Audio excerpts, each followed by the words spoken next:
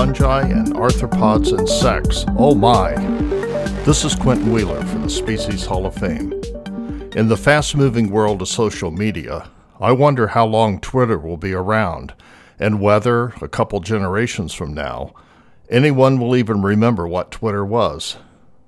Even if its current impacts become diminished or forgotten, its name will not.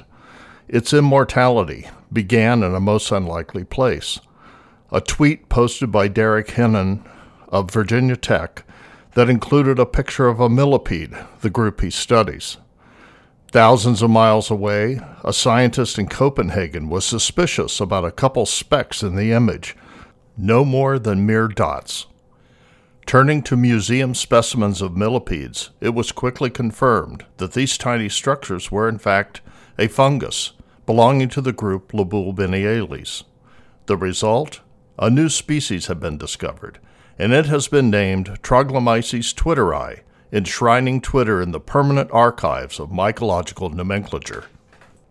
To the untrained eye, and insufficiently magnified, many lobules look a bit like little fingers or pencils standing on end on the cuticle of an insect or related arthropod, in this case a millipede.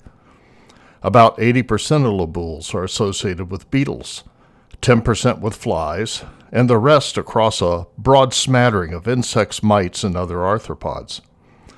Love truly must be in the eye of the beholder, perhaps explaining the fixation on these weird little fungi by Harvard professor Roland Thaxter, beginning about 1890 and persisting until the 1930s.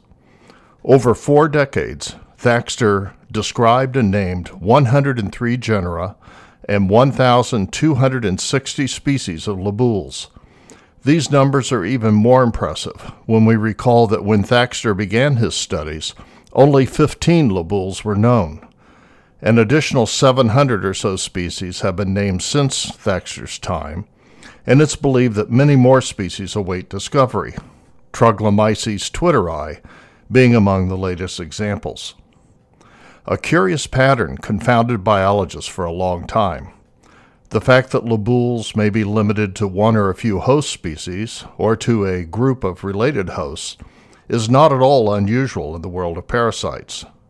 What was weird was that these fungi tended to be found not only on individuals of the same hosts, but on surprisingly specific locations on their bodies. One species might be found near the posterior corners of the pronotum, another on the femur of a middle leg.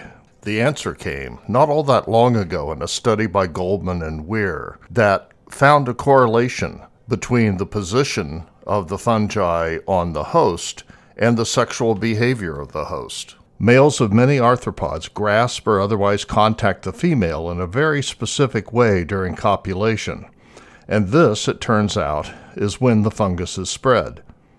This is borne out in the genus Troglomyces, where lobules are associated with 3rd and 7th body rings, the locations of the gonopores and gonopods, respectively, that come into contact during millipede sex. There is a great story, perhaps apocryphal, about Professor Thaxter. It is said that he gave a lecture, open to the public, in Cambridge, about his work on lobules.